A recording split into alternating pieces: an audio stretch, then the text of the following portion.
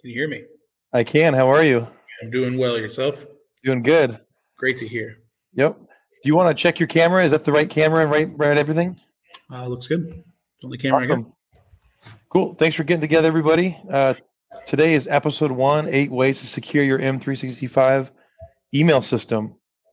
I am super excited about this one, Michael. I'm sure you are too. I really am. All right. For those who don't know, my name is Brian Arredondo with Empowering Technology Solutions. We are a managed IT and security provider. With us is our co-host, Mike Urich, also known as Big Mike. He is the service manager for ETS. Yes, sir. Cool. Before we get started, this is the first episode. We'll just do a quick backstory so everybody knows why we're doing this. We started this podcast to give back to the IT community. You know, our team has been focusing on expanding our IT security posture and feel the community as a whole can benefit from what we've learned and continue to learn. For sure. And to that end, again, as our topic titles there today, we are looking into 8 ways that you can secure your Microsoft 365 email system. Emails are the number one ways that companies are targeted for phishing. And we want to do what we can to help everybody secure those tenants and make sure all of our customers are taken care of. Yeah, agreed. I'm excited about this one because this is like a never-ending threat that's just going to keep getting worse. It seems like every day we see a ticket of some kind of somebody, either seeing a ticket that or an email that looks like phishing or something is suspected of being malware or something coming through email. So, yeah, we want to do what we can to make sure that those environments are protected. Right. Cool. Yeah, what would be interesting too before we jump in is I'm curious how many phishing emails our systems are detecting every day. That's be an interesting stat. It's actually quite a few. I've been looking into it with some of the team recently over the past couple of weeks with the inclusions of iron scales with some of our clients. And we see, at least a couple dozen a day. And that's just from, the 50 or 60 clients that we have, faced with. So it's pretty common. Wow. Cool. Okay. So I guess jumping right in, you want me to start off with this first one? Yeah, go right ahead. Cool. Okay. So one way to increase the security of the 365 tenant is avoid setting up common department mailboxes. So things like accounting, accounts payable, AP. By doing that, you've made it too easy for people just literally mass email those type of mailboxes. Mm-hmm. And the moment they know that it's a real mailbox, you're going to start getting attacked at that level. Exactly. And it may not seem like a lot at first, it's just a couple spam messages, maybe some marketing stuff, but with those generalized mailboxes, it's easy bait. You just have to know a domain and you throw accounting on there and, they're getting stuff in their inbox. It's that easy. Right. What would you suggest they do instead, Michael? So instead of accounting at, company.com, what's a better way to do that? So a couple things that I would probably think of first and foremost would be something like an abbreviation of some sort, something that's only known by the internal team. Include initials of things that aren't part of the team, include numbers, things like that. Just something that isn't easily identifiable as being a repository of information for a specific department. Yeah, no, that's a great idea. We wanted to just share a story on this. So in the last 6 months, 2 companies who weren't clients of ours were recently hit by very sophisticated phishing attacks. The first one was a $200,000 loss, and the second one was a $77,000 loss. That's a lot. Yeah. So the first one that got hit, they actually had an external tag in the security going. So anytime an external vendor emails in, it has external. The problem is the entire email thread was already flooded with external because they were speaking to somebody external. Right. And once everything was approved and it came time to wire the money, the hacker changed one letter on the email and said, okay, can you please wire the money here? And then the customer did not know and then wired the $200,000 to them, not realizing it was off by one letter. Man, something so simple caused such a big backlash. Right. Do you know, Michael, how that happened? Like how the hacker knew to do that? Well, my initial guess would be some sort of phishing campaign that got them to this point. They likely sent something to someone within one of these email chains and was able to get their credentials, got a backdoor into the account, found out some information about the domain, spun up a cheap one on, a website that's readily available online, and made these emails that looked very much like the ones these people were communicating with. Literally, it took them less than an hour. Like once they saw the opportunity, the new domain was spun up and they attacked. It's tragic. It's very tragic. Here's the crazy part. This all could have been avoided, and this kind of goes into our second part. The way that hack unfolded was the account payable team. There was a rule in their Outlook that anytime they received an email, it was auto forwarding a copy of that message to a Gmail account, the hacker's Gmail account. Yeah. And so the second big thing you can do in Microsoft 365 is you can actually create a mail flow rule that says if the recipient is external and the message property type is auto forward, reject the message. That way you just stop those from going out altogether.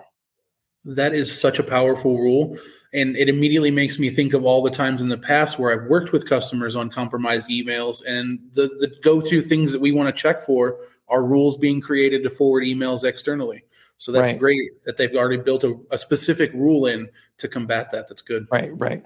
And so for those who want to check if you potentially have this problem, what you want to do is head to protection.office.com and go to Mailflow and Dashboard. And then there's an actual box there that Microsoft populates that shows messages auto-forwarded this week. And go look at that and see if there's things being auto-forwarded. Because if there is, it's probably malicious. And it's something to investigate. And then you can put this Band-Aid in by not letting that happen anymore with the Mailflow rule. 100%. And just as an overarching rule of thumb for 365 tenants, forwarding to external emails that you cannot manage and govern should typically be a no-no. Don't do that. Right. If you found yourself in a scenario, though, where that needs to happen, let's say you have a board member or for some reason somebody needs something, what we'd recommend doing is you create a mail-enabled security group, call it Allow External Remote Forwarding, and then on that mail flow rule, same thing, right? If it's external and it's message type auto-forwarding, don't let it go, except if the user is part of that group. That is one way you can securely bypass that. Perfect. It's a good rule. Yep. Do you want to touch on number 3, the anti-phishing? So something that we offer most of our clients and something that could have protected these couple businesses when they were targeted is a program and a software platform that we use called IronScales. IronScales is an email security platform that sits between Microsoft 365 and your end user. So whenever mail is sent to specific users, IronScale scans that. They look for scores related to phishing. They look for impersonation attempts.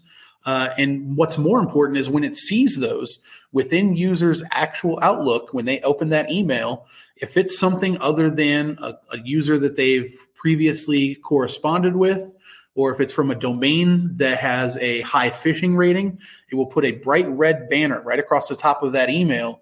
It's impossible to ignore. So if this had happened and one of these companies had IronScales, as soon as that impersonation attempt happened, they would have seen a big bright banner and would have been able to stop it right there, and there would have been no harm done. So IronScales is an incredibly powerful tool that will protect your entire organization in addition to all the things that we're recommending through 365. Right. Not to mention those training. Yeah, the phishing training is huge too. So they allow you to do full-on phishing campaigns. It's not real, which is great, but it looks very real. The thing that we want to do with those campaigns is empower users to identify when phishing attacks are attempted, and B, find those weak points within an organization and help those users to know what to look for as well, so that you don't have those holes in your company's organizations and these things are taken care of before they ever become problematic. No, I literally think you hit the nail on the head. And some people listening might say, well, there's a lot of programs out there, right? There's something called KnowBe4, which they do a bunch of email phishing. There's a lot of companies. We looked at all of them, and the reason why we selected IronScales, no plug to IronScales here. Honestly, they just do a great job. So here's what happens. Let's say you have a company with 100 users and a phishing attack happens and it hits your accounts payable team.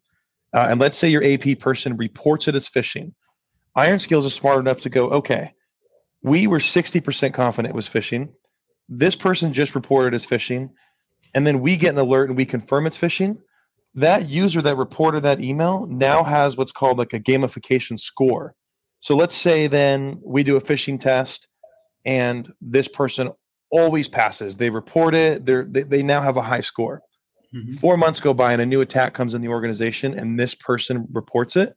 The system goes, okay, I was pretty confident. They're always correct or usually correct. And it completely eliminates that threat across the entire company. Accountability, man. It's a big deal. It's good to huge have deal. a tool that powerful. Right. In the past, there's a phishing campaign, and what do people do? HR sends out an email that says, hey, everybody, please don't click on that email because it was a bad email.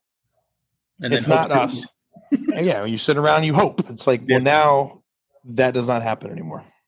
Another thing that I really enjoyed finding out about IronScales is how involved the community is. So it's not just your organizations that you're relying on to identify these spam and phishing attempts. The community as a whole influences what gets, flagged and isolated in your organization. So it's hugely powerful. Who's the community? When you say community, who is that? So the community is other users who have IronScales enabled on their mailboxes. When they report those phishings, that then gets uploaded to a centralized database and is shared with other users of IronScales. Right. I see what you're saying. Yeah, that is a really good feature of it. Yeah. Awesome. Next one. You want to jump right into that? Or want me to? No, for sure. Another thing that we found that is hugely, hugely strong in combating phishing is having a branded page for your organizations that when a user is prompted via email, hey, we need your credentials to download this file or for you to access this document, whatever it may be. If you're accessing a 365 account or tenant, it will give them a splash page with their company's image on there.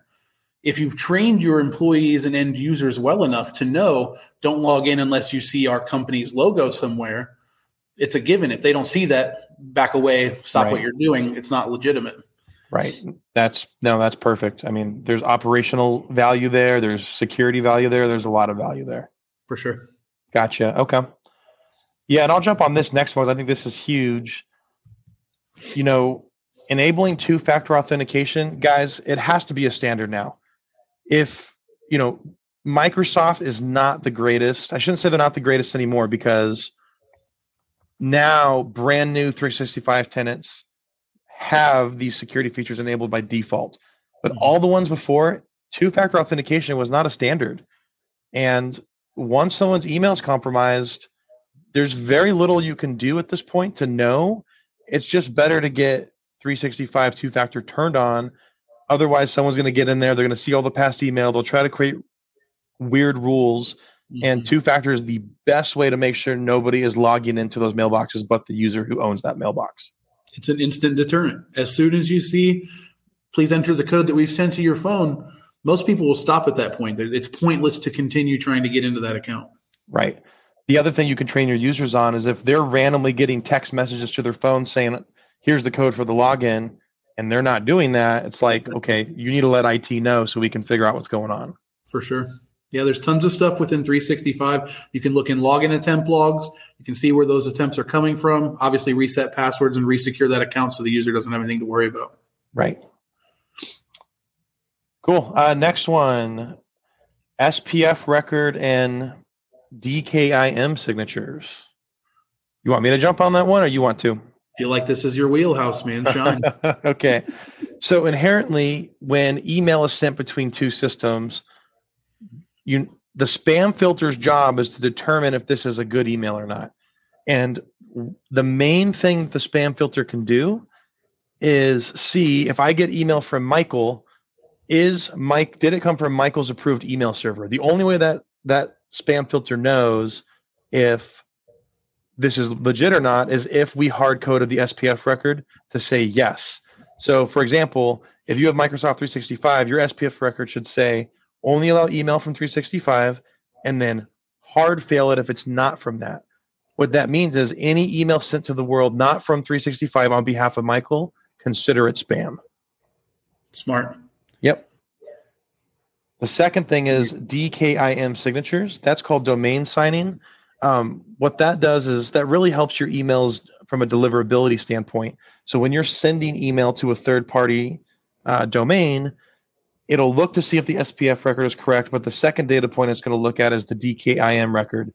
And so if that is set up properly, the email that you're sending out to third parties has a much higher chance of hitting the inbox. Something really great to have on hand and make sure it's set up properly to protect your organization. Right. Cool. And number 8, Michael, you want to take that one? I will discuss this one. Yeah. So, excuse me. So Microsoft has a predefined set of security settings that by default are enabled whenever you spin up a new tenant. However, the settings on that filter and those rules are not as hard as they should be to really protect your organization as much as you can and should. With that being said, there's just a couple specific settings that we wanted to make sure to touch on. As you admins out there are setting up these tenants, these are go-tos to make sure that these are getting set up with these correct settings. All of these will be within the Exchange Admin Center of 365. Once you're in the Admin Center, firstly would be under the protection setting over on the left. From there, you'd go into the malware filter and make sure that that is firstly on. And then additionally, make sure that the enable common attachment types filter and the enable malware 0-hour out auto purge are both enabled as well. Those are going to make sure that as those emails are coming in through 365, if you don't have something like Iron Scales protecting the inbox before it gets there, then 365 itself can do scans on those emails, looking for specific signatures that have been determined by Microsoft, and default just flag those and quarantine them before they ever reach end users' inboxes. Right. Agreed. Yeah, the other thing you can do too is just change the general bulk level from default to 7. We drop ours down to 2 for almost every customer, and that seems to be the sweet spot where it stops most of the junk from coming through. Yeah, a lot of that bulk mail is mostly marketing, ads, things just to clutter up your inbox, and it's just unnecessary. Right. Agreed. The other thing is under the spam filter in their advanced settings, there's an NDR backscatter, as well as that SPF hard fail that Brian had discussed previously, in addition to some conditional sender ID filtering. All of those should definitely be set and have some pretty high settings in order to keep yourself protected. Agreed.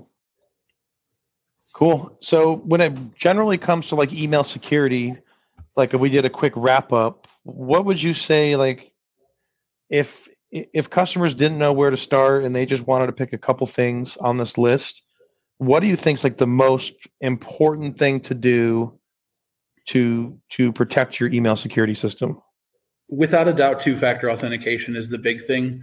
Anytime that you can enable users to have that extra layer of security protecting their account, especially with something as foolproof as 2-factor, it's got to be done by default out of the gate. Right. I think in addition to that, the next best thing would be some kind of additional email filter that has some form of a community support or ongoing support that's constantly updated. So that in addition to, as great as 365 is, there's never any problem with having an extra set of eyes on things, especially someone that specializes specifically in looking for things like phishing and malware and spam. You literally took the words out of my mouth. I was going to say after 2FA, it's going to be anti-phishing security, and you literally went right there, and I couldn't agree more. For sure. Awesome.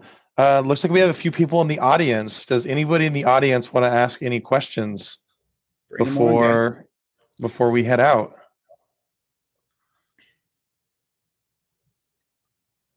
Give them a couple seconds in case they're thinking on it. In case they're thinking. Yeah. Doesn't look like there's any questions. Cool. So yeah, this is our first episode. I'm really happy to get it done, and a little bit learning experience here, but I'm excited for the next episode, and we'll post an update shortly. Had a great time with you, Brian. Look forward to it. Cool. Thank you. Talk to you guys later.